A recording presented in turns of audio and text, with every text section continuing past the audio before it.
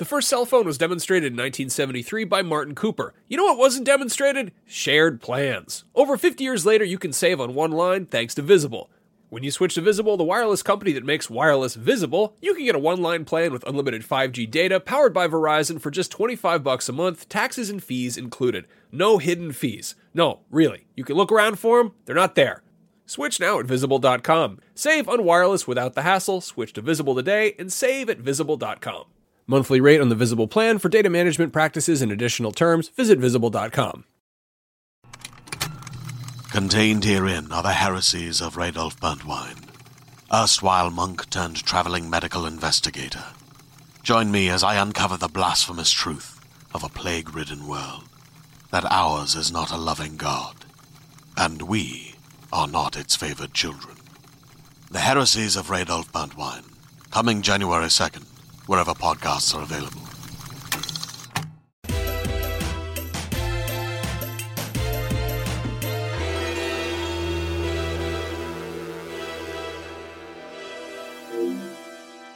Beyond and hello and welcome once again to IGN's PlayStation Show. I'm your host, Max Scoville, and according to my notes, it is episode 786, and I'm joined today by my good friends, Jada Griffin. Hello, everybody. And far away in a distant land known as the computer, Brian Altano. What's up, everybody? How's everybody doing beyond? We're doing all right. We got some fun stuff to talk about, but there's also some down news. I want to talk a little bit about sort of what we think the future of the Uncharted franchise could be. Everyone's been talking Last of Us because of the big HBO show, and Neil Druckmann's doing some interviews, and there's some interesting sound bites about what Nathan Drake, or I don't know, that whole universe could be doing in the future. We also got some poll results about what other adaptations besides HBO's Last of Us people are looking forward to, and we're going to talk a little bit about something we don't usually talk about, which is a game that came out on other platforms. Specifically, Hi-Fi Rush dropped on Game Pass, and people are kind of comparing it to Forspoken for a variety of reasons. But before we get to all that, let's talk about the bad news. Let's get that out of the way first. So E3 is happening this year. We know that. That's a real thing. That's very exciting. It's going to be a fan-facing event. We're going to go to it. What's going to be there? That's a great question, because it was announced that Sony, Xbox, and Nintendo are all skipping E3, meaning that they will not be there on the show floor. I feel like this is not a huge surprise, because this was kind of the case, pre-COVID, pre-E3 retooling itself. But I think it's to be expected that Xbox and Nintendo are going to do some kind of, direct/showcase type thing, because they've been pretty consistent about that. But Sony has been kind of like, I don't know, we get like summer state of plays that are kind of, I feel like they're usually either way before or after E3 time. Yeah, so, I think like July, I think was one of them last year. I think there was one in July. Yeah, so there isn't really like a consistent cadence with them or any of the publishers, and that's I think why people liked E3. Was that it was that sort of Christmas holiday celebration time where you're like, we're going to get condensed video game news in a week. But I think a lot of publishers realized, A, it's incredibly expensive to actually be there on the show floor. B, some of us just don't have stuff ready in time for that. Like Nintendo this year, their big game comes out 2 weeks before E3. So like, why even bother? But C, like they are also like, we can control the conversation ourselves by waking up on a Tuesday morning in mid-August and just dropping a state of play and owning everything. But like, I don't know, Max, I think you nailed it. Like, this is one of those things. It's like, it's not surprising, but it sucks. It's like when a bookstore goes out of business. You're like, yeah, I get it, but I wish it didn't, because I like those things.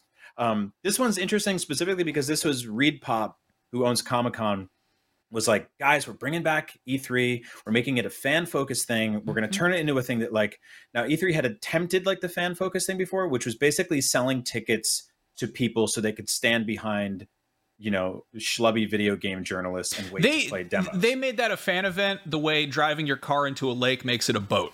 They just started selling tickets and people started showing up. And that's, nothing against fans showing up. That was driving into a lake, people, that's nothing against that. I mean, if you want to do that, go for it. Yeah. If you got one of those cars that has the big snorkel thing, I don't know what that does. I think it looks cool on Range Rovers. Anyway, but no, they pretty much were just like, hey, we're selling consumer tickets, come on in. And they didn't really, I feel like, prep any of the exhibitors, and they didn't really do anything to make it fun for the fans. And so it was just this kind of like worst of all worlds for everybody, except for, I don't know, whoever got to get the ticket money. I don't know. Yeah, I mean, because it just crowded the convention center more than it needed to be. There was not enough security, so there was lots of things that were stolen, lots of things that got broken.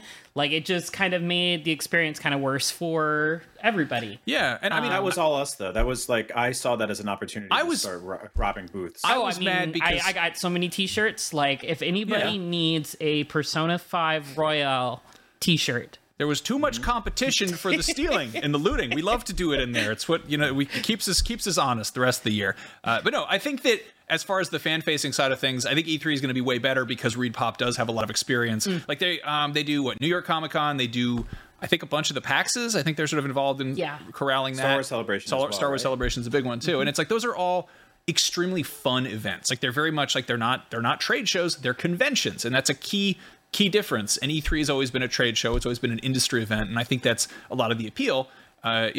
Anybody can go to a candy store, but getting a tour of the mysterious chocolate factory is, that's what there's a book and a bunch of movies about. Like that's the fun insider doesn't thing. go well for the fans in that situation. No, exactly. And it's also like, I don't know, you go to a real chocolate factory, it's probably not that exciting. It's other than the free candy you get while you're there. Yeah, I don't even know if they do that. Do they do that anymore? Anyway, we're getting in the weeds here, I guess. But yeah, I've said this a bunch of times before. I think we've all kind of talked about it a bit, probably during the especially frequent slow news months we get. But I wish that Sony would be consistent with states of play. I mean, I really wish that all of the big companies would just develop a cadence, like make people expect something every.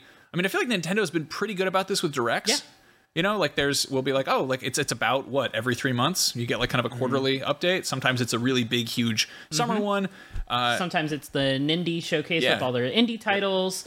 I think Nintendo's definitely been the most consistent, and their fans have, kind of been trained to like when to know. There's so many times they're like, hey, there was a direct, 4 months ago, so we should be expecting one right around this time. And sure enough, usually, like a week later, it gets announced. So. Yeah. It's kind of and Sony's attempted this too, right? It's sort of like an accordion format where basically it can be small for indies, it can be big for like a AAA state of play with a bunch of third parties.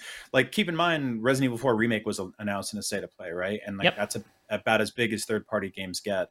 I think what bums me out about the Comic-Con thing is that like the ReedPop version, or the E3 thing, is that the ReedPop version of this thing could have been theoretically like a video game Comic-Con or like a PAX on steroids. And I think like the audiences, like consumers, deserve that. Like they deserve like a big thing that isn't just guys in business suits wheeling and dealing behind the scenes and hanging out in cafes trying to sign AAA video games, but it's more just like get people together in big places to celebrate video games. Now, obviously, like we've had a couple of things pop over the last few years that have made that sort of like a health concern, for sure. But also a bunch of conventions went off kind of without a hitch last year, and E3 didn't. And so this was supposed to be their big relaunch, their big return to form, but also like morphed into something that's bigger and better for the fans. And it still can be that. Like, we don't know, there's more to just video games than the big three, right? But I feel like we're going to see these three pull out, and then Ubisoft, EA, Activision, and every other big company is going to have some excuse to not be there. And then like you're sort of like, what is this show? Yeah, I mean, it's the whole like, if you build it, they will come. Like we saw big companies making booths at PAX because they're like, oh, fans are going to this, we should have a presence there. But if you change what the thing is, people might also leave. I think taking E3, which was typically this more sort of insular, like controlled environment, and suddenly being like, everybody can come on in, and it's like that. That sounds fun, but it's they're not properly retooling it. So I don't know. Anyway, we're getting in the weeds here. We're obviously gonna have plenty more to talk about what E3 is and when it's happening, which is June. But we'll get around to that. In other sort of downer news department, there was a story flying around that has since been basically debunked. I want to just put that right out front. There was a story reporting that the Sony VR. Wow, I messed that up. The Sony PlayStation VR 2 headset pre-order they've been a disappointment, which means that production has been cut basically in half. And it was just a Bloomberg report, I think, translating a Japanese article, saying that Sony basically halved its forecast shipments, basically cutting it from 2 to 1 million units, which is a pretty substantial, chunk of VR headsets. That we heard that they were really gearing up, really going to meet demand, because there was the whole supply shortage for PS5, and they weren't going to have that happen with PSVR 2. But then allegedly, the one key difference is that people really, really wanted a PSVR or PS5, whereas that might not be the case with PSVR 2. But apparently it's all baloney, and Sony categorically denied all this. They said it's not true. They're not changing orders or pre-orders or whatever, but it's yeah, I don't know. It's a weird kind of blip to pop up. Brian, I think Brian, I think you kind of said it best about just kind of like, it's good that this is getting quashed so quick. I was setting you up. Oh yeah, no, you did great. No, it is good because I think that this report, it was one of those things we all read and we were like, that makes sense, because kind of where there's smoke, there's fire, right? Or I guess the lack of in this situation. We've talked about PSVR on the show before, and I think we were kind of dogged by the comments a little bit for not being like fully optimistic and fully positive about it. And I implore people to check out the official PlayStation blog if that's what they want. This is not a financial extension of Sony's PR. This is a enthusiast podcast where people are going to talk about like what they're excited about, what they're apprehensive about, what they're negative about, all those things. But this story coming out is not good news for anybody who is excited about PSVR. And of course, no one ever sees the follow-up. They just see the initial story, right? Which is why it's important to get reporting right the first time around.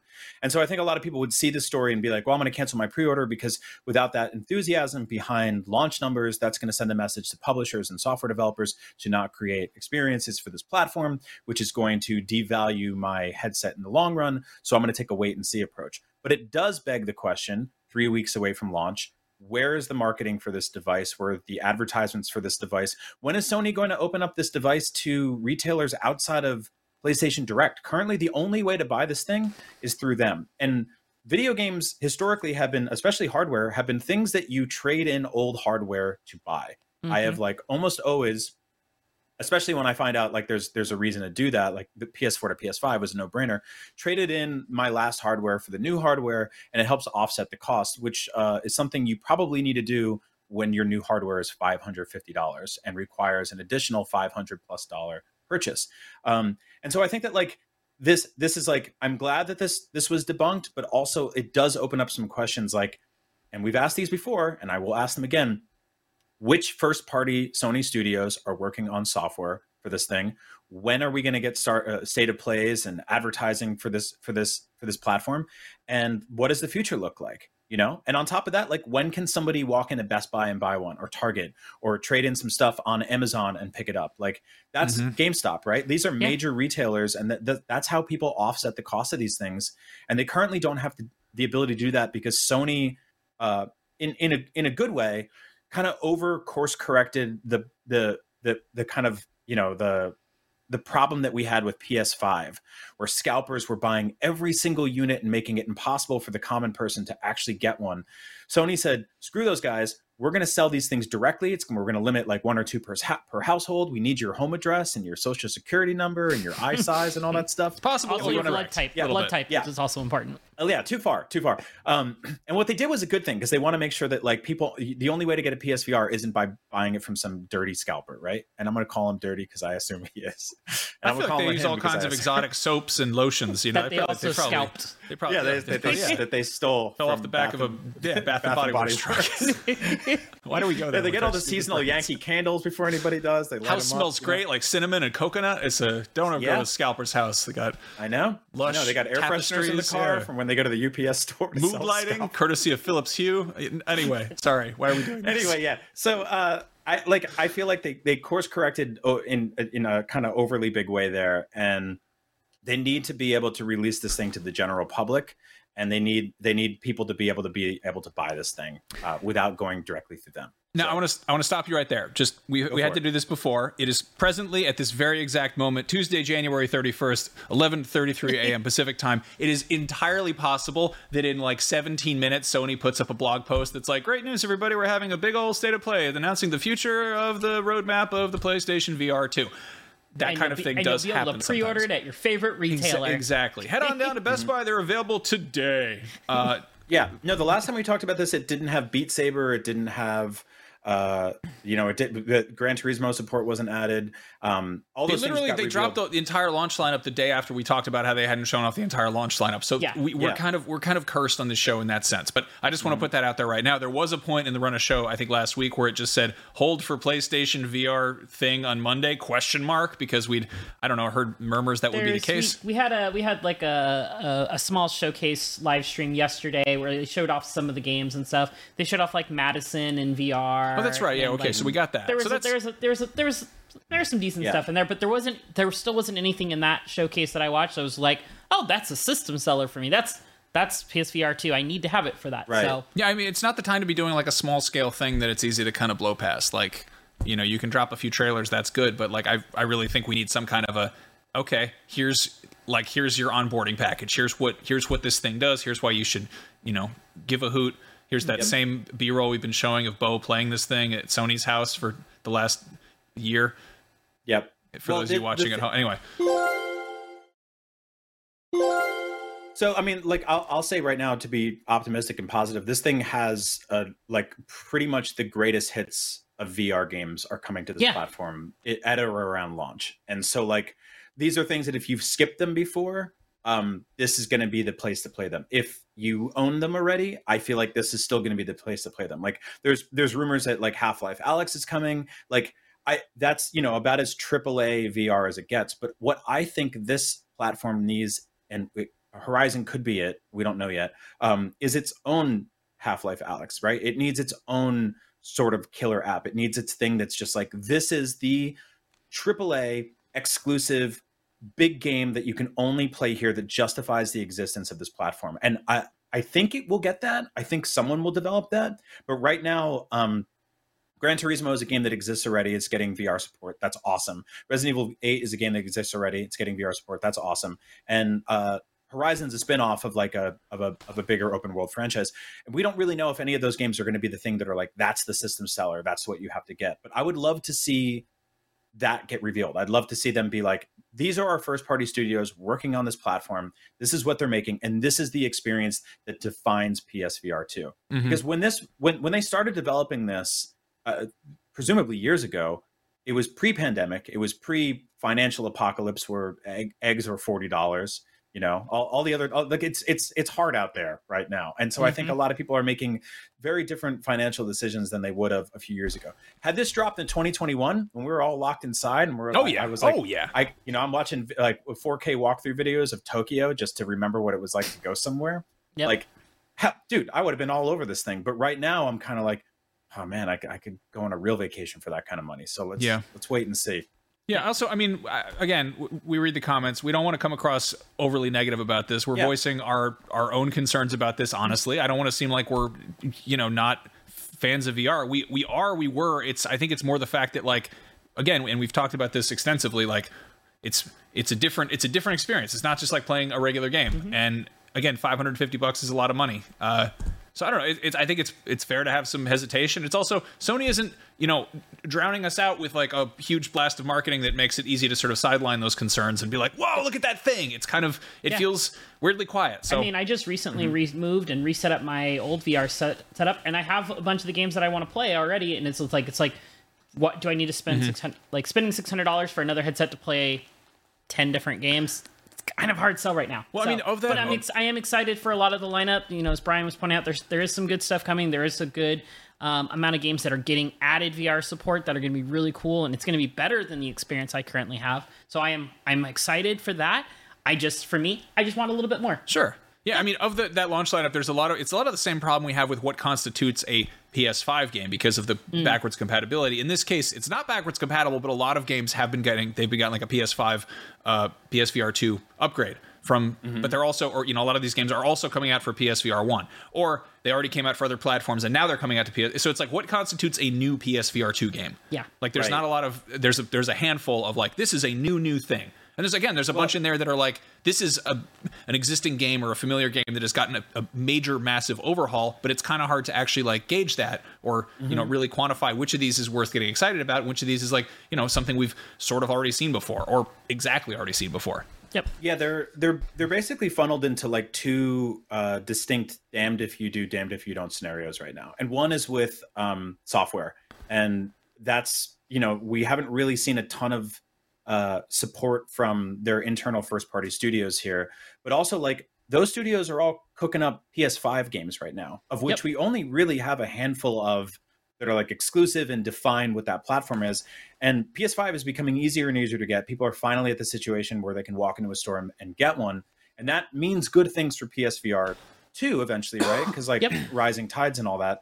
But also like if we are, just starting to get into what PS5 software is and what that library is that defines this platform, how many of those studios do you want kind of detracted from that to be working on PSVR stuff? Because you're going to get some audiences being like, that's awesome, they're showing support for PSVR, but then you're going to have some core PS5 players who are like, that's taking away valuable resources from PS5 games that I can be playing right now. And so like, that's a damned if you do, damned if you don't scenario. The other is with PC connectivity, right? I think that like had Sony announced yesterday or tomorrow, you can use PSVR 2 with PC, you're good to go, rock and roll, have a great time out there. They would reach a market, they would reach a demographic, they would reach an audience that they haven't touched yet, for people who like really want high-end PC VR, but don't want to spend, twice as much money or get the, the Quest Pro or whatever, or put cameras all over their apartment, all that fun stuff. Room scale VR has been a thing on PC for years, and it's cumbersome. But also by bringing that audience in, that audience will no longer purchase games directly through the PlayStation Store, which is where they make their money. And so you're selling a headset, which historically, like, Sony loses money on hardware. Everybody loses money on hardware. They make it up on software and controllers and accessories and stuff like that. But the whole thing to get hardware cheap is to get you in the door to buy a bunch of games. And if you sell PSVR to PC gamers and they just use it to hook up to their PCs and just play stuff through Steam, Sony doesn't make any money off that. They actually lose money off that. So that's the other damned if you do, damned if you don't scenario. And so like, it is kind of a rock and a hard place, right? And I hope there's a solution there. I think that they'll find their push and pull. I think that the more games they get out for this thing and the more PS5s they get out in the world, the more people they'll get behind this. I don't think they're just going to abandon support after a year, but I do understand why a lot of PS5 or PlayStation fans in general are kind of on a apprehensive wait and see approach right now. Yeah. I mean, I don't want to be too negative about this. I want to say I am actually really excited to try this friggin' thing. It's kind of a bummer that we haven't had a chance to do that. And I mean, there haven't been a ton of huge events. We haven't been doing a lot of trade shows and stuff where you put things on your face aside from disposable masks. But yeah, eventually we are going to have one in the office probably kicking around. And I'm like, I'm stoked to try that. That's going to be really cool. So yeah, again, I'm happy for everybody who's pre-ordered one, who's looking forward to it, and I'm looking forward to see what Sony does with it. I just wish that they were more transparent and more a little bit banging that drum a little bit louder. That would be cool. Yep. Yeah. No, we had multiple IGN employees who tried it and they enjoyed it, and they have nothing but good things to say. So I'm down to play it. Yeah. Yep. IGN's Bo Moore played it in Sony's office. We have footage of it. Do we have that footage ready, Brett? I think we should show it once more. We've seen this footage before. There's video of him. Pat Bailey at TGS played it. Yeah. It's out there. It exists. Yeah. I like the way the footage of just Dan Stapleton playing the first one from like 9 years ago just rolled in there. Anyway, there it is. There he is. There's Bo, and he's wearing the shirt. He's in front of those curtains, and he's playing that game. Anyway, if you're listening to the audio, I'm sorry. They were like, make a video show. We're like, but people listen on their headphones. And we're like, we don't care. Put in videos. Okay, anyway. Shifting gears, everyone's talking about HBO's The Last of Us right now. It is a killer show. It is phenomenal. And we've got, Neil Druckmann making the rounds, doing all sorts of interviews. And of course, people are asking him little tidbits about, video games, because that's historically been his wheelhouse. Uncharted has come up, unsurprisingly. That is something Naughty Dog is very, very well known for. They have way more Uncharted games under their belt than Last of Us games, and people love those games. We just got an Uncharted movie. Uncharted is a, despite the title, kind of a known quantity, and, it's a proven thing. So presumably we'll see more of it, but Naughty Dog is apparently done with Uncharted for the foreseeable future. For the official future as of right now, which is kind of understandable, because it's they started to go sort of a darker direction. Their games got more mature. We got The Last of Us. We got The Last of Us Part 2. Even A Thief's End was much more sort of nuanced and more like more of a character study of Nathan Drake than your typical kind of gung ho swinging in, guns blazing, etc. I figure we could talk a little bit about sort of what do we want from Uncharted, because as franchises go, I think it is an incredibly flexible one because, again, it's in the name. Uncharted could mean anything. You can go anywhere with that. It's the same. Even space. Yeah, it's Uncharted. They haven't, as long as it's not a game about charts. I don't know, like a hall of charts. Going places that have just give me a puzzle solving game with just charts. No, I don't want that. I want to shoot people in places that haven't been explored. Even if it's a hall of charts that nobody's been to, then it's on an Uncharted hall of charts, right?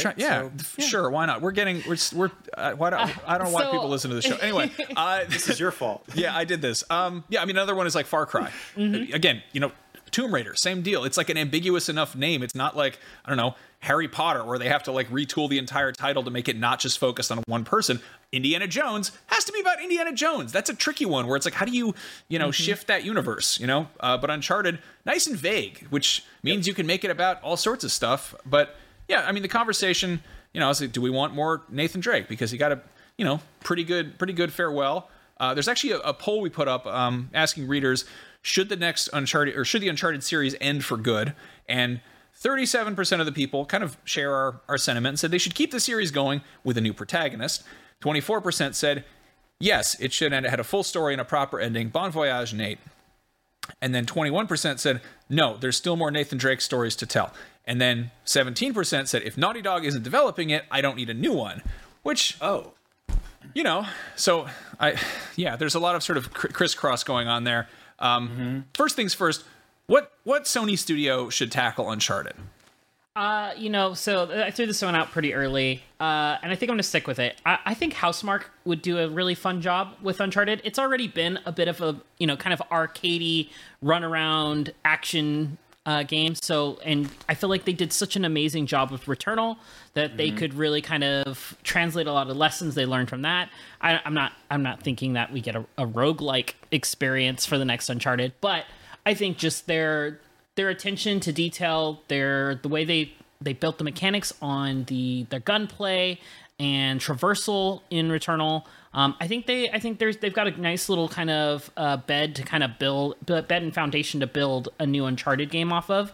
And I think it could be a cool experiment in Uncharted. Interesting. Yeah. There's definitely go ahead. I was gonna say my gut reaction to that was like, "What are you talking about?" But then you sold me on it. Like I'm actually keen on that because I think that like they at the very least would handle like the arcade shooting gameplay really well, which to me was always like one of the weaker parts of Uncharted. That was was always kind of there, but like it didn't necessarily feel like that was like a core mechanic that I really cared about. Sorry, that gameplay just jumping. I know the gameplay death. where the character just dies. It's not even a high drop. It's just like this is out of bounds. Sorry, Brian. Continue. No. My kind of like immediate thought was either Sony Bend because they've already made an Uncharted game. They made Golden Abyss, which launched with the Vita, or Guerrilla. And I know like Guerrilla is heads down on the Horizon franchise for the foreseeable future. There was leaks the other day of like a multiplayer mode they're working on. But I would love, and this is incredibly ambitious and asking for a lot, but I would love an open world Uncharted game that was less about gunplay and more about like traversal, climbing, going to distinct environments and areas, puzzle solving, and like basically being like, there's a giant mountain there, and at the top of it is an artifact, and I'm going to go to that point of the map and I'm going to conquer it. Like I think that the Horizon games already do that really well. And they're less about like running around, shooting people with guns, although there's obviously a huge emphasis on combat in those games. But it'd be really cool to see something where it's just like you get in a vehicle, you drive across the map, you climb to the top of a mountain, and you go down into a cave, you get a treasure, you fight a bunch of bad guys. Maybe there's a demon there, some supernatural ghoul of sorts, and then you kind of get out and you go somewhere else. How do you feel about Uncharted 4? How do you feel about survival mechanics added into that, to where like dealing with hunger and heat and cold and that type of stuff with exploring that?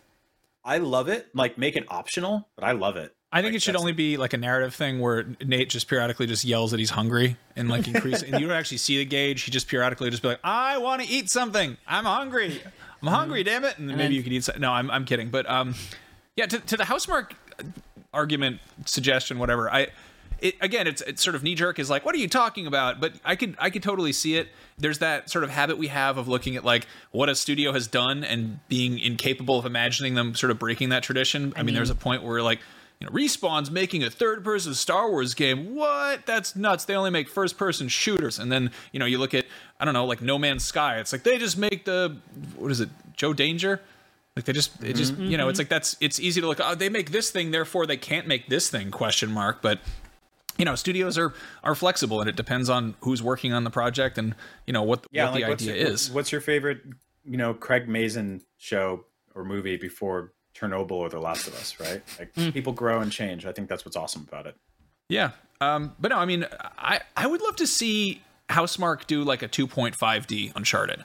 Okay. Like a sort of Shadow Complex kind of thing. Like I'd love to see that. Like really cool. An Uncharted Metroidvania that has like really good graphics would be such a cool thing to have. And I know that's not what people would want. That sounds like what I feel like the Vita game could have been. Golden Abyss was cool. It was weird because it was like it's a solid Uncharted game, but it's also missing something. Like there's some kind of a secret sauce in there that it doesn't quite have.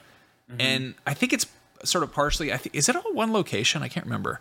It's been so long, I couldn't tell you. Yeah, I want to say it's all one location, which they kind of haven't done since the first Uncharted, but it doesn't have that same sort of sense of place. And obviously there's all the weird gimmicks where you have to like pick up a cup and rub dirt off of it and flip it around and, use your touch screen to do that. But yeah, massage the cups. Yeah, it was impressive. Again, it's been 12 years, 11 years since we played that, but yeah, I'd love to see Sucker Punch do something with Uncharted. I think Sucker Punch or Bend.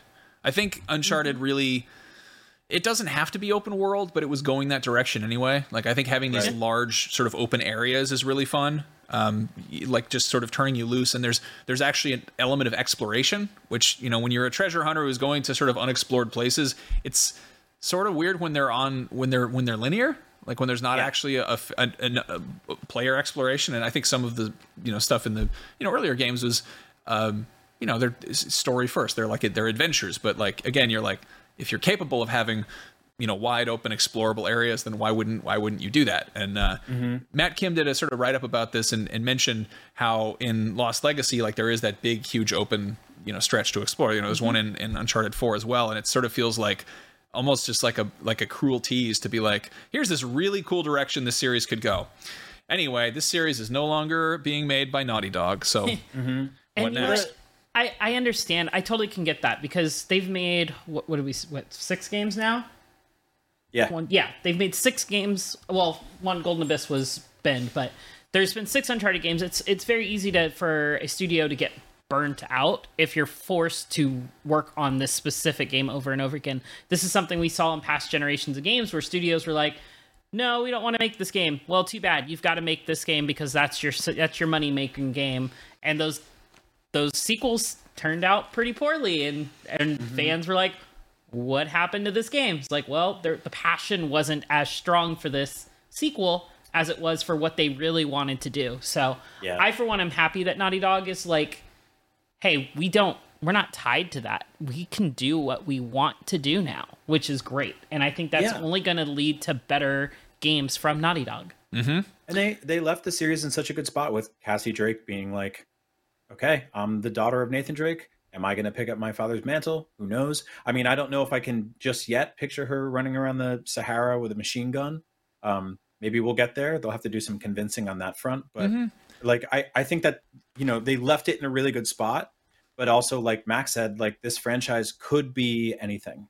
And so I'm wide open to somebody picking this up someday and running it with it from there. Now you mentioned Cassie. There's I don't know what you call it. Again, like Sony should be putting PSVR 2 stuff on blast right now. We got this kind of very, very cool live action PS5 trailer right now. I think it's called like Live from PS5, and it's sort of this fake like news report type of thing where it's got like Spider-Man swinging around, and you've got like a dude who's on location, and there's one of those little widgets from Destiny flying around him, and there's like, oh, somebody's been turned into a bush, like in Ratchet and Clank. It's all these Sony first party things. You've got like Kratos' Leviathan axes. It's like, oh, the boy, father and child decide to save world from Ragnarok or whatever. It's really funny, and there's a bunch of little Easter eggs in there.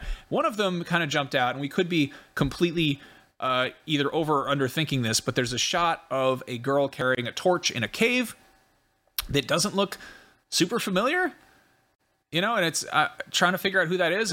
It seems kind of in the Uncharted oeuvre, like it's that kind of vibe. Again, it's sort of, you see like if you see the Uncharted setup and there's a woman there, you're like, oh, that's Tomb Raider setup, but whatever.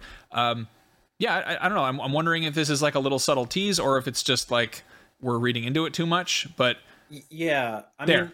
Oh, we zoomed right past it. So almost everything else in this commercial basically is a real life kind of recap of something you can do on PS5 or play on PS5, except for this. And like Sony in the past have done these things, and they've put cool stuff in there that's just like, this is, an adventurer. And you're like, well, okay, are you making a game about that? Or is it just like, does it just look cool? And it's just showing consumers that like, there's a wide variety of experiences you can have on the PlayStation 5. But this one felt a little like, okay, yeah, that seems like Nathan Drake's kid is sneaking around a cave with a torch, taking stuff. And so that was exciting because I'm like, they're making this, right? Someone's going to do something with this. Like, it would make perfect sense for them to do this. Like, Tomb Raider is kind of between studios right now. Like the who bought the Eraser Group or whatever. Embracer, yeah. They own everything, and then we've got the Indiana Jones game cooking from Bethesda, but like that's just been like a teaser for a second so far. And so like I don't know, this would be a good time to get something like that in there. And there's a couple studios under Sony that we haven't seen anything from in a couple of years, like Bend. And so it would be awesome to find out, hey, we're making a new Uncharted game. This is what it's like. And that was a little clue we left for you all. Yeah. Now the big question is, if we don't have Nathan Drake, or do we want Nathan Drake, or do we want to stay in that kind of immediate orbit, or do we want new protagonists entirely? I love the idea of it being sort of just very, very loosely connected. Yeah. I don't know. Set in the same world, but like, that just tangentially kind of like young Sully or something that they mention, or like, you see a newspaper cutout or a news story about something that's happening. I think there's a key thing when you do sort of prequels and spin-offs and stuff like that. And the thing I always point to is also something that I can yell at Sony about, was they announced that they were doing a Spider-Man TV show prequel that was about Aunt May as a young person, and it's like so far removed from like the key thing that people care about is Peter Parker getting bitten by a spider and everything that comes off of that, the big web of stuff. Obviously there's a whole Spider-Verse out there, but none of that exists when Aunt May is in college. So I don't know what you're doing there. Like, what is the appeal? Then again, of course, we got like 3 seasons out of Pennyworth, which was the amazing adventures of Batman's butler. Again, probably had a more exciting youth that younger years than Aunt May did. But my point is, Uncharted, the story is not specific characters. It is the adventures that they go on. Yes. Like, there's nothing, Nathan Drake is charismatic and wonderful and a good time. And, the people he hangs out with are all colorful characters too. There's nothing stopping whatever studio is working on this from creating new, interesting characters, as long as there's that sort of that same adventure, that same sense of exploration and, getting out in the world and doing cool set pieces, murdering hundreds of people, maybe getting an achievement for it, probably getting chased by some kind of a truck, and then all you need is when you fall off a cliff, you got to play that silly flute. The vuvuzela has to come on, and someone has to go no. That's all we need from an Uncharted. That's what makes an Uncharted game. Yep. Yeah, maybe a sibling shows up. A sibling shows up four games in, just be like, "Hey, remember me? They just wrote me in." I mean, so like the lowest bar you could do here is, Nathan Drake sneaks off in the night to go on a mystical adventure, and he gets in a heap of trouble, and Cassie has to go out and save him. Yada yada yada. That's like, that's one way to do it. But I like the idea of Cassie just kind of doing her own thing, or a new protagonist entirely. And I've said this like for years, talking about Uncharted. The one thing I really, really want from this franchise is weapons that stay with you. Like I want stuff that like you can kind of like upgrade organically, that you can pick up, that you can go to workbenches and stuff like that. That there's like a semblance of ownership between you and the apparatuses that you use to get around the game and survive. Tomb Raider's done really well, right? Like you go you hunt a deer and you take the deer's leg and you put it on your gun. And your gun gets stronger. It doesn't make sense, but it works. But Uncharted is just like, all right, I just killed a good barrel. Yeah, right. I killed 60 goons behind a mountain, and I picked up all their guns, and I shot them until they ran out of bullets, and I threw them down. Like, Nathan Drake never takes a gun with him with 0 bullets and then finds bullets and then puts the bullets in and carries it to the next level. Like, you're always just like tossing crap aside and then getting new crap. And I want to hold on to my crap for the whole game and make it better and stronger using the deer legs. Sure, that sounds good. That's I like it. That's a good idea. No notes. Yeah, no, that's it. I don't know. I think that's there is that sort of, Uncharted is a big, huge, wide thing. It casts a wide net. You could go wherever with it, but there is that sort of key thing where it's like, what if you change too much? It doesn't mean anything. It doesn't make any sense. This episode of Podcast Beyond is brought to you by NordVPN, a great way to protect yourself online while also improving your overall experience while enjoying cyberspace. Are you tired of streaming shows, movies, or sporting events being unavailable in your region due to draconian restrictions that are based on completely arbitrary geographical boundaries in physical meat space? Well, switch your virtual location to a place where that's no longer an issue. The same goes for shopping. You can get the best possible deal on subscriptions, flights, hotels, and other goods and services like that from websites that like to play favorites with certain territories and currencies. Meanwhile, encrypted traffic protects your data from hackers, viruses, malware, phishing sites, and other harmful hitchhikers of the information superhighway, though really, it's more of an information autobahn because there is no speed limit with NordVPN. It is the fastest VPN in the world, so there won't be any buffering or lagging, and it'll stop your ISP from throttling your bandwidth. Isn't that nice? One NordVPN account can be used across 6 devices, which is great. My wife has been using our account to watch all sorts of awful British reality TV shows that aren't available here, like Argument Island or Half-Naked Idiots Fall in Love, and everyone's favorite, The Worst People Just Got Married. Let's hear them talk about it. Shows that are so bad they're blocked in our part of the world for our own good, but luckily, NordVPN allows her to trick the internet into thinking she's in the UK, so she and her awful friends can shriek and howl and cackle at the TV while I'm trying to relax. I've been using my VPN too. You know what I've been using it for? None of your business. Yep, that's right. And thanks to NordVPN, my data is safely encrypted, all bundled up in a weighted security blanket of incomprehensibly complex math problems, and nobody can tell what it's doing under there. Data, you do your thing. I'll leave you alone. 1 month of NordVPN coverage costs less than a cup of coffee. Coffee can't protect you from cyber criminals unless you throw it at them or pour it on their computers, and you'll probably get in trouble for doing that. So get NordVPN instead. To get the best possible discount off your NordVPN plan, go to nordvpn.com/POBeyond. That link will also give you 4 extra months on the 2-year plan. There's no risk with Nord's 30-day money-back guarantee. Again, that is nordvpn.com/POBeyond. And now, back to the show. Hey there, this is Justin Bartha. I made a funny new podcast, King of the Egg Cream. It has the greatest cast in the history of podcasts with actors like Louis Black. I'm torn by my feelings for 2 women. Bobby Cannavale. You can eat it, or if someone hits you, you can put it on your cut. Melanie Linsky. I wonder what these marvelous things are that look just like boiled chicken feet. Jason Ritter. I can break things and pick locks and kill people. Michael Stuhlbarg. The whole point is to inspire people that they should make themselves better. Ari Grainer. No, don't whet its appetite. What are you, an idiot? Me, Justin Bartha. That's not just any egg cream, that's a Lemke's special. And all narrated by the hilarious Richard Kind. This is the story of Harry Dalowitz and how he rose from nothing to become New York's King of the Egg Cream. So if you like funny true stories, come listen to King of the Egg Cream, available wherever you get your podcasts. So you want single upgradable weapons. Jade, is there anything that you'd want to see in Uncharted? I want to see.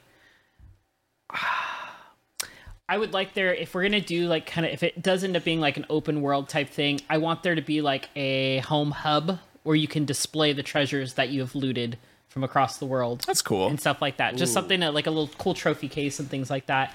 And then, you can have like a weapon rack where you can have your deer laced ARs so like for you. Like a little off. Like kind of man cave museum, or like what Super Mario has. Super Mario ship in Super Mario Odyssey, where he just has all this like exactly give me tchotchkes. I like that. Yeah, give me a flying base for it belongs in a museum. My house. I like the vehicle stuff in Uncharted 4. Yeah, like I know some people weren't wild about the sort of truck and the winch. I don't know. Winch.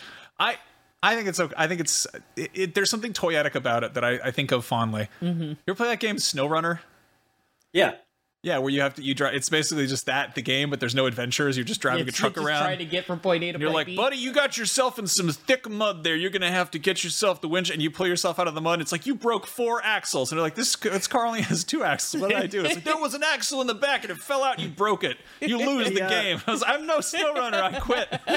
So the Uncharted winch, I feel like it was a big year for winches at the time, and I was just kind of over it by the time Uncharted 4 came around. I was like, I don't want to do the winch stuff. What other games had winches? The Arkham game had a lot of winches. You had to go okay. That's totally fair. That's a good. That's not a winch though. It's a grapnel for the car. It was kind of a winch. It's a grapnel-mobile. Sorry. Check out IGN's top 10 winches in games. You can watch this this podcast just go off a cliff where I just had a very audible brain fart and then just like, what do you think? Anyway, yeah, I just want to point out that I have the worst coffee mug I've ever seen. It's the best. It's the best mug if you're drinking milk. I'm not drinking milk. I'm drinking coffee. It is a coffee mug that is cow pattern, and on the bottom it has an udder, and then on the bottom of the udders there are rubberized, non-slip teats. So yeah, sorry. It's also important to point out that like the IGN San Francisco office, like the mugs there are a lot of like it's found objects basically. It just feels like somebody went to like a Goodwill and just grabbed a bunch of stuff. Like it's no one just ordered a set of those. There's just one of those mugs there now. I mean, which means someone brought it from home to get rid of it and curse the place, or it just showed up. There's a reason why in the Horizon series, you go around collecting things, and some of them are just random mugs. Yeah, it's just, and that's why, because that's what we just have here in San Francisco is a bunch of random mugs that we're setting up for Aloy to pick up in thousands of years. I don't think she would pick this. Yeah. I think that whoever, if there's the end of the world, they would just smash this mug. I might even smash this after the show. It's terrible. Anyway. You know what? Red's what is this B-roll? Clips of a man with mugs. Oh my goodness! Okay. Oh, yes. Okay. Smash the mugs. Okay, there we go. We're getting a little bit off topic here. Okay, I think I got the trophy for getting all the mugs in Horizon, and that was definitely I had one of those. Like, what are you doing with your life? Well, this concludes our discussion about mugs. I think like some people will get really they'll write us like angry letters about having a weird derailed conversation about mugs, and some people will be like, more mug talk, do a whole mug hour-long special. I will get us into the next section because the weirdest mug that I currently have is gotta let me finish the point is and now I'm hitting mics where it's a mess today. My weirdest mug that I have is a Last of Us mug, and that may not sound very weird, but it's got like a chip in it. It's like cracked, like a V's cracked out of it, and I've just kept it because I like The Last of Us so much. Is that like part of the motif to make it look like old? And so that's the only reason why I've kept it is because it's like this kind of fits in theme with the world. Okay, so that's my weirdest mug that I've got. All right. If you guys have weird mugs, drop them in the comments. Let us know what your weirdest mug is. My face. It's this thing right here. Your mug shot. That's a good mug right there. All right. But yeah, we should talk about Last of Us episode 3. Yeah. Oh my goodness, Nicolas Cage mug. Get this off the B-roll. If you're listening, if you're only listening to audio, consider yourself lucky. Yes. Red's just going wild. Where everyone's getting silly. Everyone's getting wild here. Let's talk about The Last of Us Part 3. Neil Druckmann's gone on record a couple times. People at Naughty Dog have been like, yeah, you know, we could make it. I don't know if we want to make it. You know, we got to kind of have a good reason to make it. Yeah. And I don't know. I think we all want trilogies. Like we want that feeling, that sort of that balance, that trifecta. But at the same time, there's such like a beautiful sort of, you know, the duality of part 1 and part 2. Yeah. And what do we want from Last of Us while we're making arbitrary demands of a studio that doesn't want to make either of these projects? I don't know. I think it's just important. I think, you know, the big thing that has been in all the Last of Us games, or the 2 Last of Us games and the DLC, is they have this very specific stories that they like to tell. These stories of love, this, you know, this refinding family and the father-daughter relationship between Joel and Ellie in the first one, and then, you know, Ellie kind of, you know, discovering who she is and figuring out everything in part 2, and, you know, learning to love herself enough in the life that she has to like kind of give up on what she doesn't need to do and things like that. Right. And so I think it's just important if they are going to tell another story in a part 3 that they need to find this correct story to tell. And not just make a sequel to make a sequel, because the point I made earlier is when we get those games, those are generally the worst sequels that we get. So, I mean, I guess, honestly, if I'm going to get anything out of The Last of Us Part 3, give me new characters. Give me a new story. Let me see the world through somebody else's perspective. You know, you can even have events where people are crossing through the same areas that Joel and Ellie went if you want to set it in that same time period. that just kind of sees some of the carnage that happened there. And it kind of affects it that way. So it stays in universe, it stays canon, but it's just a different perspective on it. Give me something like that, I guess. If we're gonna get a Last of Us Part 3, I think that would be fun.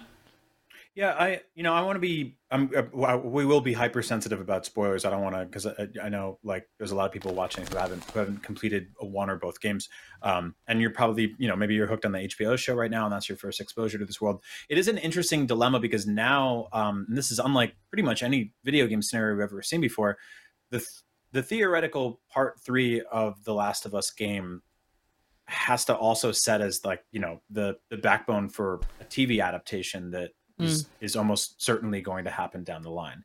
And so like that does put it in a strange new world for games as a medium. It's exciting though, because it's like everything we've seen so far has been great for the show, and I have no doubt they can adapt that. I was actually texting Max about this morning, about how like The Last of Us Part 1 as a game is thematically about protecting the ones you love, and to me Part 2 is mostly about destroying the ones you hate. It is part 1 is about Joel learning to love again and learning to become a father figure again. And Part 2 is a tale of revenge and vengeance and hatred and how it consumes you and destroys yourself and everyone around you. And so, like you said, Jada, they need that kind of log line for 3, right? They need that one sentence jump off that goes like, what is the big theme here? Because if they've covered love and they've covered hate, then what does Part 3 do? Is there a redemption story there that happens? Like, is there passing the torch? Like, I like your idea of, bringing in new characters, but also like maybe giving Ellie a different send off than she got in 2. And so I think that there is a lot to be excited about there. There's a lot to work with there. And between that, I think that the multiplayer stuff that they're working on is going to be a nice little like kind of testing ground for smaller stories. Yep. I think they can use that to kind of be like, hey, we're dropping a narrative in here that doesn't necessarily fit in the Joel, Ellie, Abby, Dina scenario, but more into like, here's what a corner of the world looks like. And the show gets into that a bit here and there, which I really like. And so I think that like that universe is totally right for that. Yeah, and like multiplayer games have done this very well. Currently, Apex Legends has like a whole background story, like characters, and like they do a comic line every season, and they talk about various things that happen in the maps that they're adding, like big events and changes to the map. And then there's also like a lot of background building and character building arcs that are in these comics where you discover things about the characters. And it's just them kind of existing and living in their lives in this. And I think you're right, Brian. I think the multiplayer game is going to be a perfect vehicle to kind of drive that stuff and add it into the world and kind of flesh out the world even wider. Yeah. We've seen that sort of leaked stuff about what appears to be like fantasy something or other. Oh, yeah. I'd love to see that. I think that what made The Last of Us so special is that it took tired zombie tropes and really revitalized them and really just gave, breathed new life in them, resurrected them, had them crawling from their graves, as it will. But it was, that's what made that special. In the same way that, Uncharted took sort of the Indiana Jones adventure stuff and gamified it in a way that wasn't just like a, slapshot kind of cash in. It was like, this is, really making, taking this seriously narrative, but also mechanically and trying to make something that just is, holistic. And it's like we've gotten sort of action adventure, we've gotten survival horror, and it's like going a fantasy route would be super interesting because fantasy has been, done to death and back. Like we've seen so many fantasy games, and like I guess the ones that come to mind is like you've got The Witcher, and then you've got like Hellblade on sort of the other end of the spectrum, which is a much smaller, more narrow story, but it's still, it's dealing with like sort of, almost fairy tale tropes, but giving it like a very serious presentation. And who knows? Let's talk about the adaptations. We asked last week what adaptations people are looking forward to the most. Obviously, we're all pretty stoked on HBO's The Last of Us. I feel like a real goofball being like, HBO is The Last of Us instead of just like The Last of Us, the show. But I don't know. We've said it enough times that it's burned into my mouth. What are people most excited about? So on our poll, we put God of War, Fallout, Horizon, Death Stranding, and Gran Turismo. Number one answer was God of War, 44.7% of the votes. So people are hyped to see some God on God action. Can't say that I blame them. Following that up was the Fallout HBO series with 26.2%. I think will hopefully be done, as well as like we're getting like The Last of Us with this post-apocalyptic. If they kind of do these, and like me and you were just talking about, Brian, about doing these other tales in the world, I think it could do really well. 14.7% for the Horizon Netflix series. I'm not sure if people are just down because it's Horizon or because it's Netflix, but we'll find out when that launches. And then we have Death Stranding, the Hideo Kojima production, which is a movie, for 11.3%. And then Gran Turismo, the movie, at 3%, because movies about cars, I don't know, they can do well, Fast and the Furious, but I feel like Fast and the Furious also stopped being about cars a long time ago. Right. And it was just kind of like going to space and jumping. It's worth pointing out that that's the one that's like the least of a mystery, right? Like we've seen footage of it already. Yep. We know like, you know, it's like, I'm deathly curious to find out what, you know, Kratos and Atreus look like in live action running around an Amazon Prime show. Like that's whereas like Gran Turismo, my biggest head scratcher there was like, oh, the guy that did Chappie in District 9's working on that. That's odd. I would say Max and I interviewed him, and he was like, I like cars, and we're like, okay, well that makes sense. That's definitely the most of a known quantity in terms of like what we've seen of it. But I think the Fallout show is also like it's the Westworld showrunners, you know, and we've seen like a teaser image, and it looks like they're, you know, pretty like what's his face? I'm totally drawing a blank. The Bethesda man. Todd. There we go. Howard. I was thinking Pete Hines. No, yeah, Todd Howard is executive producing on it. Obviously, he's going to have, you know, his fingers in that, and you know, that's cool. I'm excited about that one. I think it's just going to be visually interesting. I hope that it doesn't take itself too seriously, because Fallout has this like wonderful tongue-in-cheek sense of humor, and I hope they maintain that and don't just go like too, you know, bleak apocalyptic, because we've seen enough of that. I mean, if they get Walton Goggins to be on that show and he doesn't get to use his comedy chops, then that is a huge waste of everybody's time. Because that dude is incredibly funny. Yeah, the one thing we left out that a lot of people called us out for with good reason is Ghost of Tsushima, which is being a movie. It's going to be handled by is it Chad Stahelski? Yeah, Chad Stahelski, who is the one of the John Wick creators, and Keanu Reeves' former stuntman, who also plays you know, Trinity's husband in the last Matrix movie, which was a funny bit because he's such a Chad. But yeah, this one completely, I'm not a known quantity. It's going to be interesting to see what they do with it. I'm sure it's going to have really phenomenal fight scenes, but Ghost of Tsushima was so heavily inspired by existing cinema that seems almost redundant to me. But I mean, I kind of said the same thing about like The Last of Us, and I was proven pretty wrong there. You know, it's you know, we have Children of Men, we have The Road, but it manages to, you know, stake its own claim and do something new and interesting. We enjoy making statements that eventually prove ourselves wrong, because we want to be proved wrong, because we know we feel like we know a lot, but we like to be surprised. I like a good public flogging, you know. But yeah, I'm the donkey. Pin my tail on me. I don't know. That's actually a line taken from the Donkey Kong in the Mario movie. So deleted scene. The Ghost of Tsushima thing, I think, has tremendous potential to be just like a completely kick-ass action movie. There's also like the least amount of stuff to screw up. Like I feel like that the day, like I said, like the day we find out what Kratos looks like on a TV show could be make it or break it for that show. That could be like windmill dunk Olympics for the entire internet to be like, this is one of the dumbest things I've ever seen. Or they'll be like, that's incredibly cool. They nailed it. Holy crap.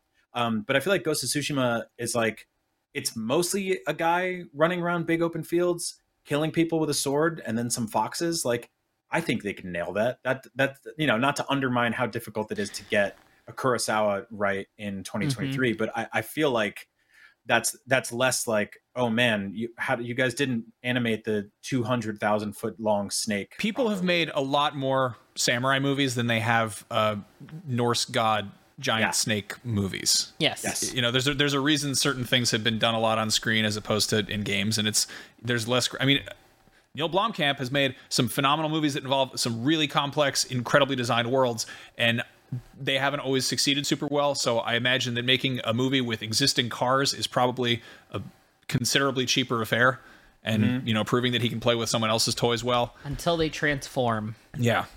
Also, like, there's no like real expectations there besides the cars look cool, right? Like the story is basically non-existent. There's also, we just found out 2 days ago, the Phoebe Waller-Bridge Tomb Raider TV show. So that'll be at the very least like snarky, which I guess that's fine. And if you're excited for Tomb Raider, you can go check out her house in Power Wash Simulator. Yeah. And we've seen so many sort of iterations of Tomb Raider at this point that it's like that's another, she's like a James Bond at this point, where there have been so many different sort of portrayals and reimaginings that like I'm like, yeah, sure, let me see what you got, go nuts. Now, last week, what was it? We talked about Forspoken a little bit. Forspoken has come out. It's, it got kind of so-so reviews. You really like it. I love it. Yeah, you love it. I love that game. It's so good. I literally finished it yesterday. I cried probably about two-thirds to three-quarters of the way through it. In one of the cutscenes, it was just a very powerful moment. I'm not going to spoil it, but like it's just such a great moment of just kind of like... She finally gets the bracelet off and she throws it away. Yeah, throws it away into the ocean, and she throws her arms out and she says she's the king of the world. Just a weird tan line from it. Yeah, it's very strange. But yeah, no, it's just like there's just this whole moment about just kind of self-reflection and kind of like actually learning about you, and like something it does a little bit about like her family life and like how she was an orphan, which isn't a spoiler because that's literally something you learn in the first 5 minutes playing the game. So if you don't know she's an orphan, well, now you do. But yeah, it's just great. I think it's solid. Like I know a lot of people were kind of knocking it down for some of it being repetitive, but I found like some of the challenges around the world as I started exploring, I did like 90% of all these side objectives because 10% of them you can't do till you finish the game. And some of them just started to be a lot of fun. There's a lot of ones that were like racing, and there's like you get this like whip ability where you can like whip around a pole, and it's like this obstacle course, and you have to get from point A to point B, which doesn't sound like a new idea, but you also have to stop and kill people. So it's like I have to kill people fast, and then I have to get back on the track and keep going, and then kill the next people, the next thing. And so like, there's a lot of different things that they start mixing up, and I thought it was great. I'm really glad. I don't want to cut you off, but I do want to sort of compare this with something else. Like Forspoken was announced as Project Athia alongside the PS5, and it got delayed, I think 4 times. Like we've been seeing little tidbits and trailers and updates. Like it's definitely understandable that I think some of its release was hampered by, I don't know, like hype fatigue. Like it got kind of stretched out there. Meanwhile, last week, out of the blue, during the sort of developer direct, Microsoft was like, hey, Shinji Mikami's studio, Tango Gameworks, has a brand new game. It's called Hi-Fi Rush. It's super colorful, cartoony. It's a rhythm-based beat-em-up. It's out now. Check it out. It's on Game Pass. It's on PC. Go nuts. And apparently, it is, despite being on Game Pass and people just checking it out and having no marketing whatsoever, it is outselling Forspoken on PC, which is kind of... I mean, that sucks for Forspoken. Yeah. Because again, I don't want to like sort of just be like, let's make these games fight each other. They're nothing alike. Make them fight. But like, it is really interesting to see that comparison of like one has pretty long tail of people knowing what it is, and again, it's this big, huge AAA presentation, and it's this big sprawling open world, and this is like a colorful, cartoony beat 'em up that just was like surprise launched out of the blue. Yeah. And yeah, I don't know. I played a little bit of Hi-Fi Rush. I finished the first chapter. And it definitely gives me those Saturday morning cartoon vibes that, we all grew up on, and loving. And like, it's got that kind of zany kind of story. The action is fun.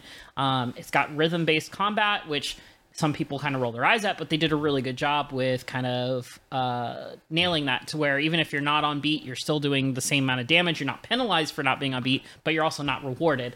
I think the biggest thing for me with this is some of the dialogue is it's fine, but it's also kind of mirrors some of the stuff that we got in those teasers and trailers for Forspoken that people were hating on, but I don't see none of the hate for Hi-Fi Rush for some reason.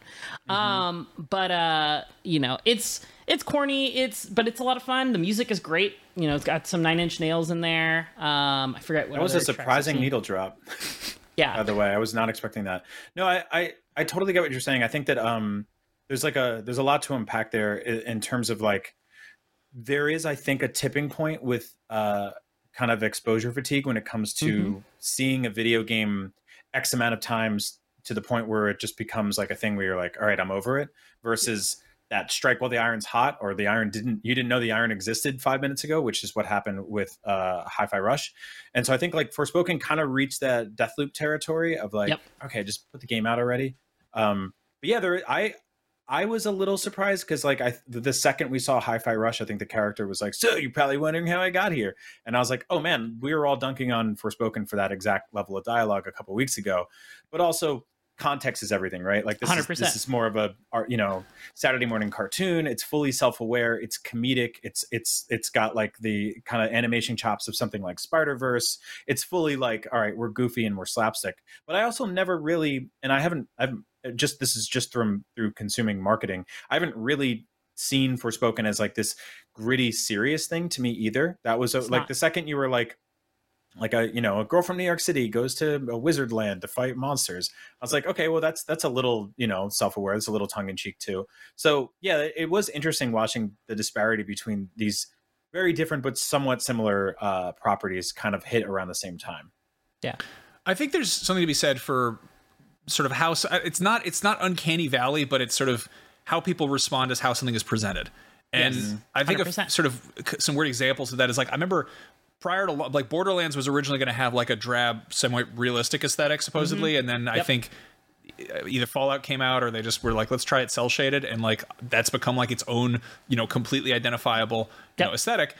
One that I always sort of go to is like, people hate Indiana Jones and the Kingdom of the Crystal Skull. They're like, this is stupid. This is over the top. And me and like maybe 4 or 5 people that I know love The Adventures of Tintin, which Spielberg also did, and it's got the same level of over the top set pieces. But nobody dunks on that one for being like too out there and over the top because it's a cartoon. Yep. Whereas like, and it's all some's got performance capture with CG animation and some has real people with CG animation. It's all this sort of, you're playing with the same bits and pieces, and it's just sort of what does the final product look like and how are people going to compare it? And you have something that's really pushing for photorealism like Forspoken, and it's got these like, gorgeous, lavish costumes, and it's got these incredible, this scenic vistas. And it's the spell effects and the particles and everything are just way over the top. Yeah. And like, there's part of your brain that's like, I want to take this seriously. Like, I want to treat this like, realism.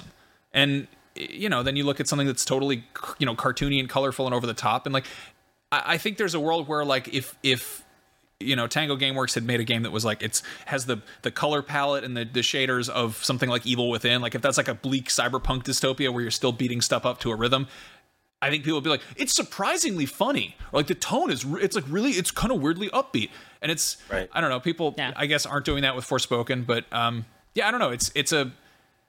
I think people, they want things to be easily identifiable and quantifiable. They want to be able to sort of be like, I know what this is. And when something sort of upsets that, I saw a thing going around that made my head hurt where it was like, someone please explain to TikTok what horror comedy is, because people are like, the menu isn't scary, it's too funny. People are like, are people really scared of Megan? And it's like, no, they're horror. It's also funny. It's like two things can be two things at once. And it's, I don't know. Yeah. The sort of tone we're expecting from games is, all over the place, because sometimes you get Borderlands and sometimes you get The Last of Us. Like they can go different directions, and you can't necessarily get a feel for what the vibe's going to be by how they look. Yep. So, Brian, you mentioned getting that like exposure, kind of getting too much of it and just kind of hurting a game. I think the last game that did that for me, and I don't know, maybe it's just something with my brain, but I enjoy it, was the Guardians of the Galaxy game that dropped. Remember they did that trailer and it just went on for like 25 minutes or something like that. I was like, I don't need to see all this. I was sold with the first 5-minute trailer, and now I've got 20 minutes of dialogue that you're forcing me to sit through because I was working the event. I was the exact opposite, where I was so immediately turned off by that game that I was like, I don't care. And then I think I did like a sponsored Let's Play, and I was like, what? What is this? This is really funny. This is good. This has wonderful writing. Why has no one brought this to my attention sooner? And it's it's an art form, right? Yeah. Marketing is an art form. Like getting that right is really difficult. I will regularly nope out of a trailer that I'm watching because I'm sold on it. And I'm like, I'm done. I don't, especially horror stuff. I'm like, don't show me anything else. I'll watch like 20, 30 seconds. I'll be like, tonally, I get it. I get the setup. Cool. I hit the X in the corner and I bail. And I think that's tough. Like, I think that one of the games that falls in between these two categories is the new Dead Space game, which was kind of uncharacteristically transparent in terms of development for an EA game. Like those guys are always very buttoned up. But for this one, it was, a game that we had played already. We knew it's a remake.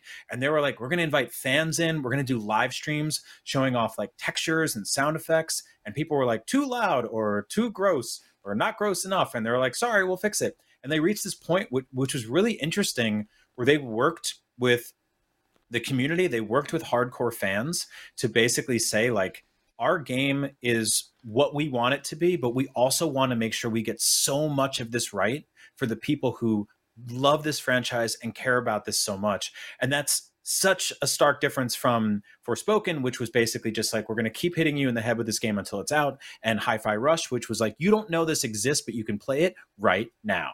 Like, those are very, very, very different marketing decisions there. And there is really no right answer. I mean, I can tell you that if you're an unknown indie game and you don't have Xbox or PlayStation or Nintendo backing you up, then shadow dropping your game on like a Tuesday afternoon, probably not the smartest play, right? But on the flip side, like, I do wonder if this level of like talking to the audience is beneficial as well, right? I don't think every game should do this either. I think with Dead Space, it made sense because they were like, we know you love this game and we know there's a lot of stuff we have to get right, but we also want to add a bunch of new stuff that makes it new and makes it our own. But there is something to be said about that, which I thought was really fascinating, of bringing hardcore fans and the audience and using basically Dead Space influencers, some of which, have been on the show. Shout out to Khalif, and being like, you love this franchise, you love this game. Consult on this, like, talk to us. What's working here? Come in and play sections of it. And I think that's super cool. And I don't think it works for every game, but I think it really worked for Dead Space. I think it's all about setting expectations. I think Dead Space did the right job. They came out, they were very clear about what they were doing. They set expectations for the fans. They were very transparent about things that they were like, hey, these are the things we're going to take input on. These are the things we're not taking input on. And I think, I think that level of transparency really helps in game development, because it removes this argument that many people will make when it comes to games, and they form their opinion off of one tiny detail that they saw in a trailer, and because they saw it there, it is absolutely fact, and it has to be in there at this point. I think they did a really good job of just kind of like removing that unknown factor from a game. And I think that's something that can help with developers. I know there's a lot of times that developers will see discourse that are coming out about their game, and they literally cannot talk about it. They cannot come out and refute it. And it's the worst position in the world. And I feel for them, because you're building something with your blood, sweat, and tears, your hard work day after day, and you're seeing people on the internet just kind of tear it to shreds for something that's not even accurate, and you can't do anything about it. And it's one of the worst feelings in the world. So, hopefully we avoid some of those situations, but it's a razor thin wire to tiptoe on to make sure that you get that messaging out properly in a way that gets people excited and doesn't over inundate them with stuff that they're disappointed in, or sets up expectations that are unrealistic. There's also, like we talked about Last of Us Part 2 before, that game's entire narrative was defined by leaks, and the context of discovering what that game had to offer was basically ripped away from the developers and the people writing the stories, and was told to us through, just material that was stolen off of like a thumb drive. And so, like, it's tough. It's really, really tough. And I'm immensely sympathetic to it. It's why you have directors being like, hey, I got kicked out of the editing room, and the version of the movie that you saw is not my version of the film, right? Like, it happens all the time. So I don't know. It's really interesting to see the push and pull of all of that. And it's kind of exciting that, there isn't one right or wrong way to do it. Now, I want to shift gears a little bit. You're talking about Dead Space. A lot of people are comparing it to Callisto Protocol for some weird reason. I can't imagine why they would do that. But, I think we've got a video up right now talking about how it's like, Dead Space stomps Callisto Protocol. Brian, you came around on Callisto, and you've been playing a bunch of Dead Space. I guess, can you talk about this? Can you sort of compare the two? Yeah, sure. I think so I'll put it this way. I think it's very easy to just naturally go Dead Space is the better game, because I think it is. But I also think it's not that simple, right? This is always so fun. Well, that wraps things up. Great talk, Brian. Thanks We're so much. out of time. That's it for today. Thank you, everybody. No, it is certainly, I think, the better game overall. But I do think that Callisto does a lot of things better than Dead Space. For example, I think that Callisto looks better. I think that just graphically, when I was playing Callisto Protocol, I was like, this has better lighting, this has better textures, this has better character models. I think that some of the kind of crowd control environmental kill stuff that happens later in the second half of Callisto is super interesting. When you're getting mobbed by a bunch of bad guys and you can start like force chucking them into, you know, wood chippers and chainsaw walls and stuff like that, it starts getting really, really interesting and really fun. And I had a blast with that. I think that like Dead Space is kind of better at building a distinct setting. And like, it's really important to note, what's fascinating about this, for those not in the know, is that Dead Space was made by a team of people who left the studio to create their own version of Dead Space called Callisto Protocol, because at the time, Dead Space was dead at EA. And then sometime during development, which they got a ton of funding for, EA said, hey, we're remaking Dead Space. And so EA got to use the framework of a game that was already a classic and build upon it and put a fresh coat of paint on it and a bunch of other things. Whereas the Callisto team had to basically say, like, what made Dead Space so interesting? How do we make a spiritual successor? So it was sort of like with, a way better version of when KJ Inafune made Mighty Number 9. But imagine if at the exact same moment, Capcom's also like, hey, we made a remake for Mega Man 2. And so like, it's very odd. It felt very like, early 2010s Kickstarter, where people were like, this franchise has been dead. The creator of the franchise has left the studio. He wants to make it. No one wants to make it. So he's going to make it himself, except instead of crowdfunding this time around, they got like Tencent or something like that.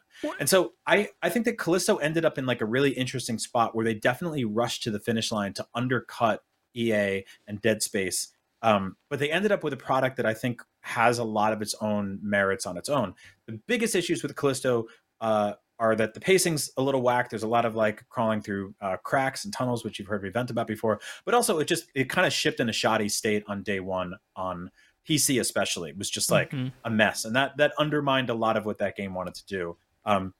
Whereas Dead Space I'm playing on PS5. I don't know if you experienced this, but there was a bug on day one that made the game look like Borderlands that a lot of people were still dealing with. There was like some VRR sync issues and all that fun stuff. And so like it ended up in a better shape, not perfect, but still, I think it's ultimately the better game. But if you like these kind of games, I think it's totally worth playing both. Like if you're a big horror game, the idea that there's two big AAA story-driven horror games that you can play on your next-gen consoles right now is really damn cool. Like, and I think that's awesome. So maybe wait for the price drop on Callisto. Maybe check out Dead Space now. But there is room in the world, and there's room in my heart for both of them. No, Callisto had a really hard situation because the entire reason it existed was the promise of a Dead Space spiritual successor, which means that people expected it to do certain things that Dead Space did. But, what made Dead Space unique and interesting is that it wasn't doing something that something else had already done. And it's that sort of double-edged sword. Like, you look at something, again, Mighty Number 9 is sort of, if something is, again, it's like the uncanny valley. If it's something that's too close to something, but it's not quite there, you're like, it's worse than being different. It's almost the same. And I don't know, you look at Shinji Mikami with the Evil Within, which, people kind of came around those games. I think the second one was, people really dug that, but it wasn't, it was chasing that high of the classic Resident Evil, which, they had the shot lined up for him because Capcom was not making good RE games at that point. Yep. And it was like, okay, just do RE4 again. Not quite, still just chasing that high. And, in the case of the Dead Space remake, it's, you can have fans come in and give feedback on what works and what doesn't because it's sort of a known quantity, which again is completely flies in the face of,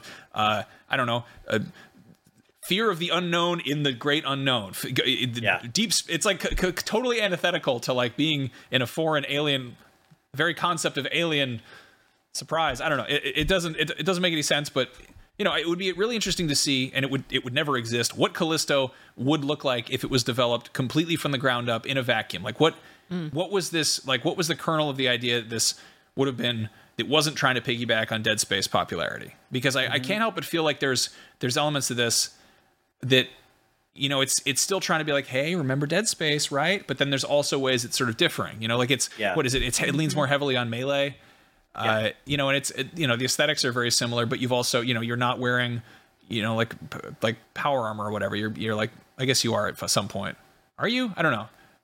It's not like you're, a mining costume. You're like a on a derelict prison ship and stuff like Yeah. that. No, I think you're totally right. Like this is, they built a studio around Callisto. So theoretically, unless they all just pack it up and go home, we're going to get more of these games. And I would like to see them go, this is what defines this franchise. Now that we have Dead Space cooking at the same time, and EA is almost for sure going to be like, what's next? Dead Space 2, Dead Space 3? Do we make a new sequel or a reboot or whatever?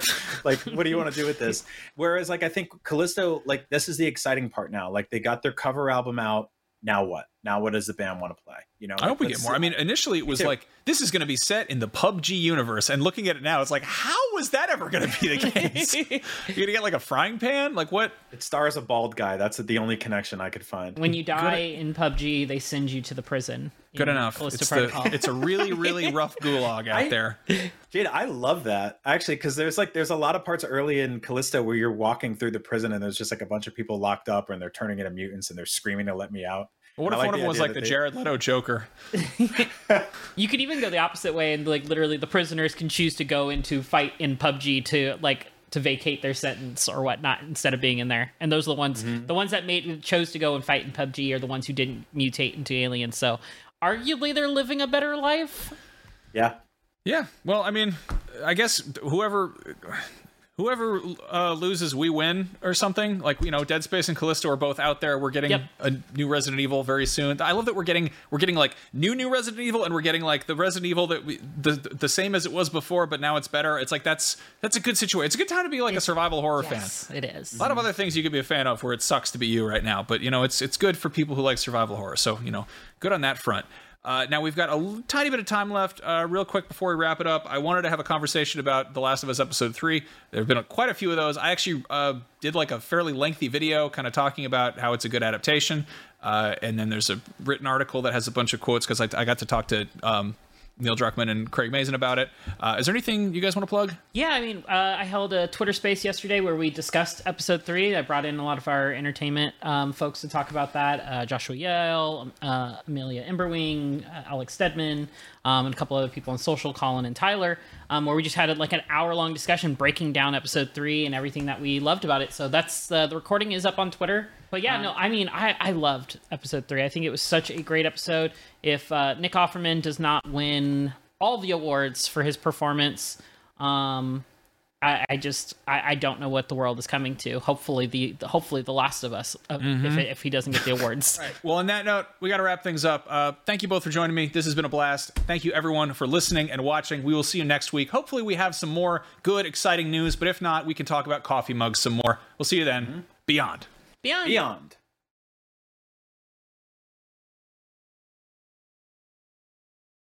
Hey there, this is Justin Bartha. I made a funny new podcast, King of the Egg Cream. It has the greatest cast in the history of podcasts with actors like Louis Black. I'm torn by my feelings for two women. Bobby Cannavale. You can eat it, or if someone hits you, you can put it on your cut. Melanie Linsky. I wonder what these marvelous things are that look just like boiled chicken feet. Jason Ritter. I can break things and pick locks and kill people. Michael Stuhlbarg. The whole point is to inspire people that they should make themselves better. Ari Grainer. No, don't whet its appetite. What are you, an idiot? Me, Justin Bartha. That's not just any egg cream, that's a Lemke's special. And all narrated by the hilarious Richard Kind. This is the story of Harry Dalowitz and how he rose from nothing to become New York's King of the Egg Cream. So if you like funny true stories, come listen to King of the Egg Cream, available wherever you get your podcasts.